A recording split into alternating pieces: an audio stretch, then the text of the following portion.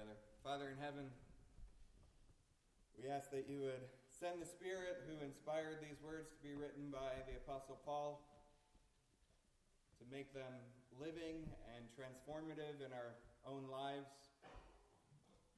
Pray that if we are not yet believers, you would change us into believers during this time of considering your word. And for those of us who already believe, we ask that you would transform us from one degree of glory to another, even as we consider the living word of God.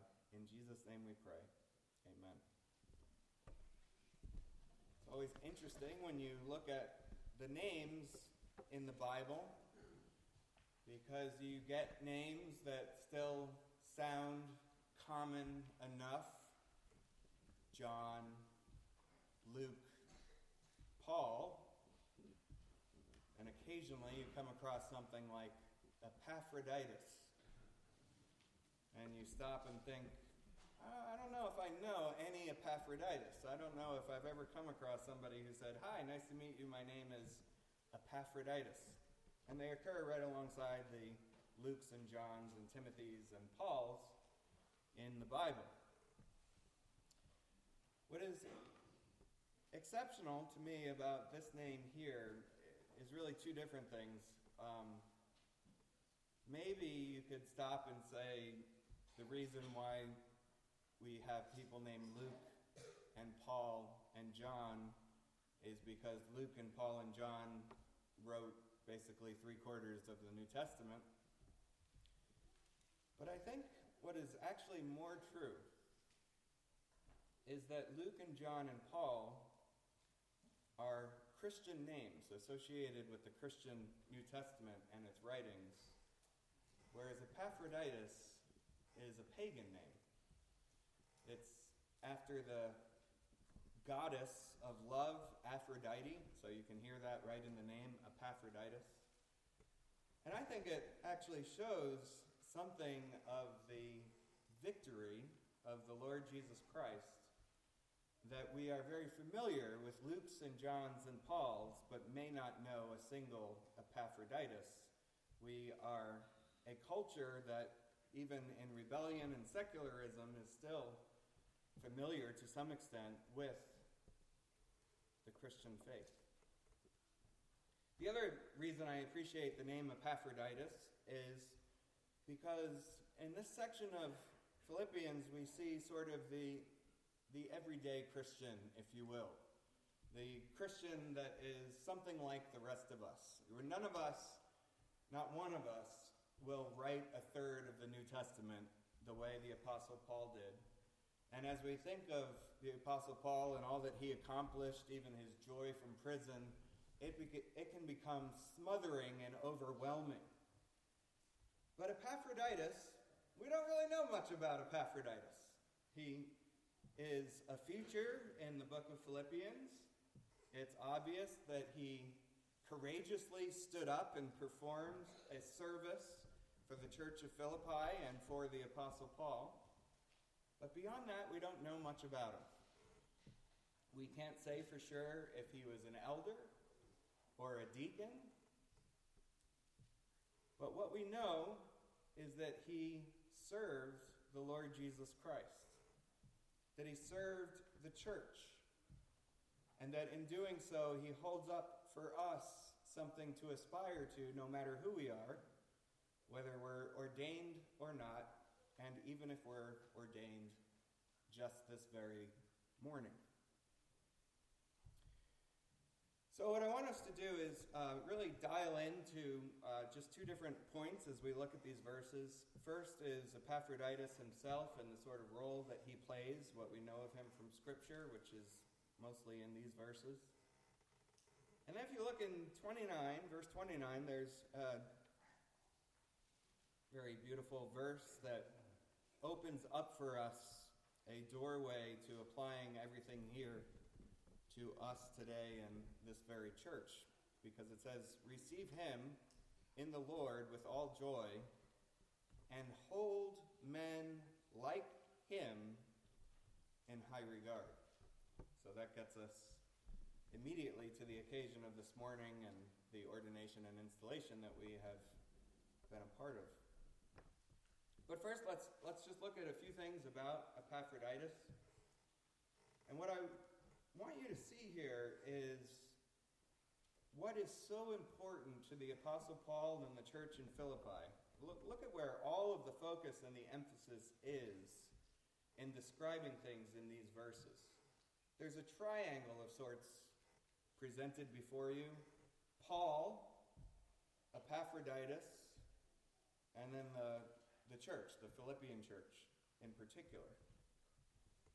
And it's described for you over and over. I mean, in these 6 verses, you just see one description after the next of the relationship that exists between Paul and Epaphroditus and the church in Philippi.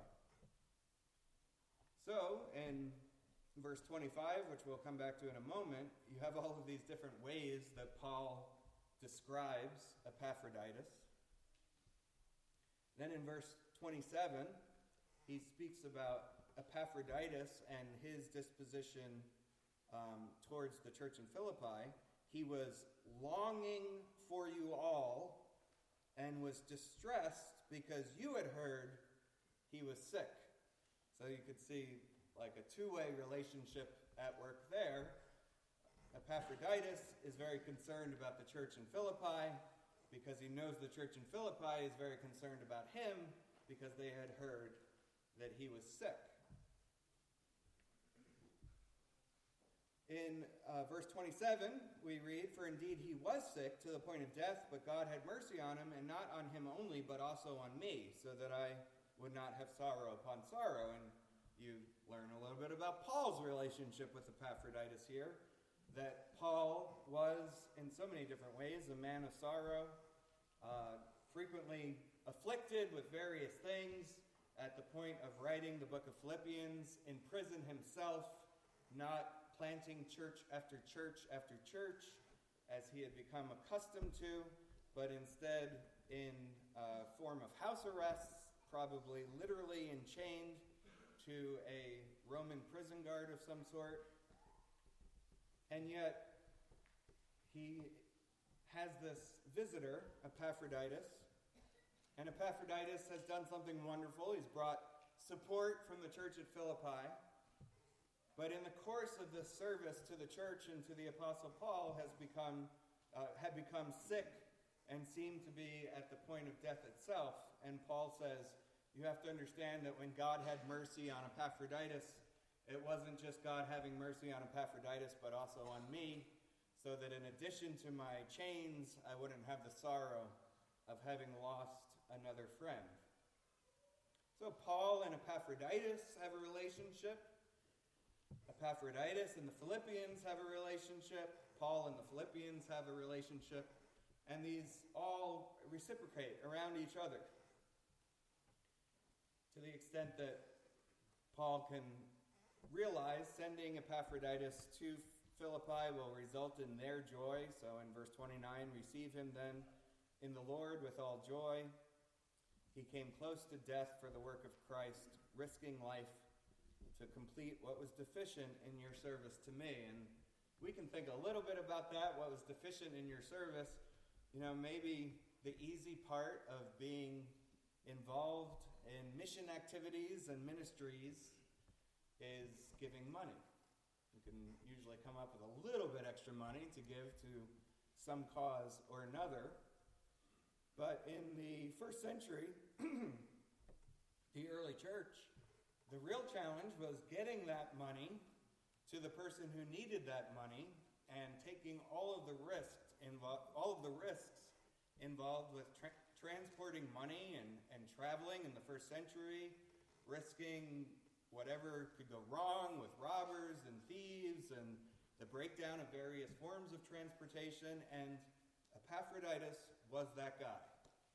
He not only was a part of the church that took up a collection for the Apostle Paul, but was willing to sacrifice himself to take that gift and bring it to the Apostle Paul. So Paul speaks about him as doing the last part of the service that Philippi had set out to do for the Apostle Paul, doing what was deficient in their service, bringing him that reward, and you can see a little bit more of that in chapter 4, verse 18. But for now, just see those relationships. And even think about this idea that Epaphroditus is, for lack of a better way to say it, a pagan name, named after the pagan goddess Aphrodite. And what's going on here? He's dear to a church of the Lord Jesus Christ, though evidently was born into paganism. And he's dear to the Apostle Paul, who once upon a time was the Pharisee of Pharisees and wouldn't want anything to do with a Gentile with a pagan name. And they are brought into a relationship of reciprocal love and care and affection. And that's really what all 6 of these verses are about. There's not a lot else in these verses except for describing the relationship between the church in Philippi, Epaphroditus, and Paul. And Paul brings that into crystal clear focus in verse 25. Look at all the different ways he thinks of Epaphroditus. My brother, fellow worker, fellow soldier, your messenger, and your minister to my need. I just want us to slow down for a moment and look at each of those different ways that Paul thinks of Epaphroditus. Paul, the former Pharisee, the former Jew, looks at Epaphroditus with a pagan name and says, that's my brother. Not by nationality, not by the culture into which they were born, not by social status and class, but because of Jesus Christ. Paul, the former Pharisee, sees Epaphroditus with a pagan name and says, that's my brother. And if you want to know how much I love him as a brother, when God had mercy on him and kept him from dying, it was a mercy to me as well. You see what the gospel does? It brings about this relationship. It's not just Christianese in which we call each other brother and sister because we think it sounds nice and warm and fuzzy. It's real. It's so real that it takes a Pharisee of the first century and brings him into brotherhood with somebody who has a pagan name. And the Phariseeism of Paul and the paganism of Epaphroditus are both before Christ, so to speak, and what is present is a brotherhood. Fellow worker. And we do see this. I mean, some of the closest bonds that we form are working alongside others, right? Working shoulder to shoulder, not just talking through things and comparing notes, but actually being in the thick of the work together. And this is such an encouragement, should be such an encouragement to all of us, the communion of saints. It's not just the Apostle Paul, writer of 1/3 of the New Testament, planter of most of the churches, but Epaphroditus, his fellow worker. Even though this is where we read about here in verse 18 of chapter 4 is where we read about Epaphroditus, and we don't know much about him besides that, he was the fellow worker of the Apostle Paul. And Paul understood him as that. And there, I think it's great that we don't know if he was an ordained deacon or an ordained pastor or an ordained elder. Either way, no matter what, he was a fellow worker in the cause of the gospel. Fellow soldier. Something of a bridge there, not just a fellow worker, but a fellow soldier. You know, we need to think about ourselves in these terms, that we are fighting against spiritual forces in the heavenly places. That when we speak about all the ways we celebrate God of the resurrection, God of the living, not of the dead, all of the ways in which we live in a culture that rejoices in death and loves death and goes to that place, and we cling to life, rejoice in conception and childbirth and the growing of the church here on earth, and look forward to a life that will have no end instead of being smothered by the idea that all is crushed by death itself. You realize we're soldiers. We're part of an army. It's a kingdom at war. We're constantly assailed by secret powers, invisible powers, sinister powers, subtle powers. Every temptation. What is temptation? Everybody here, every one of you, myself included, we know what it is to be tempted. To be at a point where you think something's the right thing to do, but for whatever reason, you're tempted to do what you know is wrong. What is that besides an invisible satanic power? Right? You know, you can't look at it under a microscope. You can't say like, oh, this is what temptation looks like up close. It's invisible. It's a spiritual force in the heavenly places.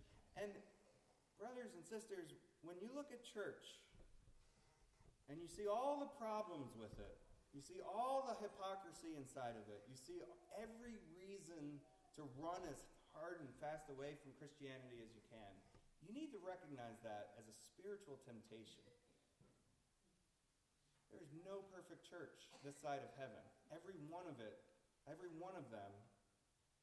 is a place where there's self-righteousness, a place where there's hypocrisy, a place where there is moral lapse, even by the leadership. But we soldier on. It's war. War that we wage together. Your messenger. Epaphroditus was the one who stood up and said, yes, I'll take the gift to Paul, and became a minister of the gospel through doing that, and apparently it was through that he became sick, even to the point of death. And then Paul says at the end of verse 25, minister to my need. And I think you could bring that "your" into play there, that Epaphroditus was the Philippian minister to Paul's need.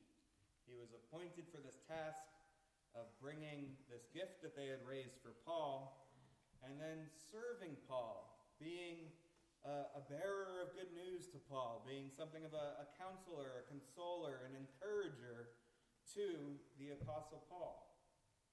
And that's the role we have laid out before us of Epaphroditus. So, verse 29, men like him should receive your high regard. Let's think about that. Men like him.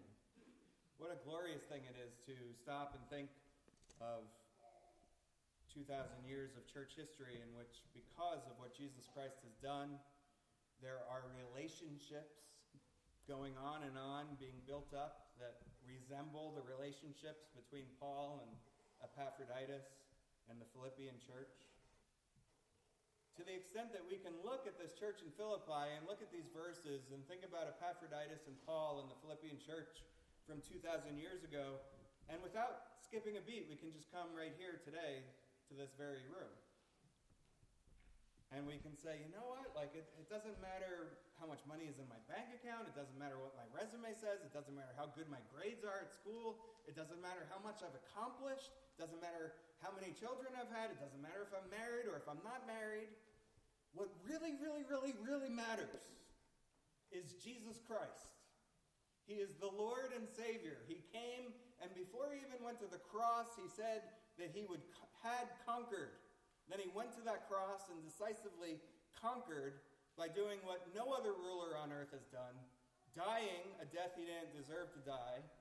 And because he was obedient to the point of death, even death on a cross, death couldn't hold him. He rose again from the dead. He ascended up into heaven. And now no matter who I am, no matter what my background is, no matter what I've accomplished, no matter what I've done, no matter what I've failed at doing, the most important thing is Jesus Christ. I call myself a Christian. The name I want to be known by isn't my first name necessarily, but instead that triune name that I was baptized into, the name of the Father and the Son and the Holy Ghost. And when I come to church on Sunday, yes, I'm there to worship. I call upon the name of the Lord. I sing the songs. I pray along. I confess my faith. I read the Bible. But I'm there with brothers and sisters in that same Jesus Christ. Fellow brothers and sisters, fellow workers, fellow soldiers, who at various points minister to me as messengers of the gospel that we collectively hold to. Messengers and ministers of the glad tidings of great joy that are mine because of Jesus Christ. And when I think about men like that, men like him, men like Epaphroditus from 2,000 years ago, or men like the ones that are surrounding you, men and women that are surrounding you in this very room, I see something that is completely otherworldly. You don't get this out there. It's not what the news is about. It's not what articles in the newspapers tend to be about. It's not the way corporations are organized. It doesn't bring a capitalistic profit. I go to this place, and we're all sinners, and we're all struggling with temptation and sin and baggage and trauma and everything else, and yet, because of Jesus Christ, they care for me. They work alongside me. They minister to me. They encourage me. Fellow soldiers, fellow workers, fellow brothers.